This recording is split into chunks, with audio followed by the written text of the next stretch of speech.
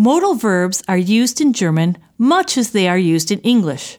You have a verb that is conjugated with an infinitive verb.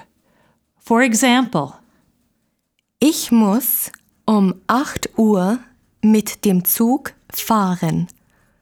I have to catch the train at 8 o'clock. Ich soll diesen Bericht lesen. I should read this report. Sometimes the infinitive is left out if it is understood in context. Ich kann Englisch sprechen. I can speak English.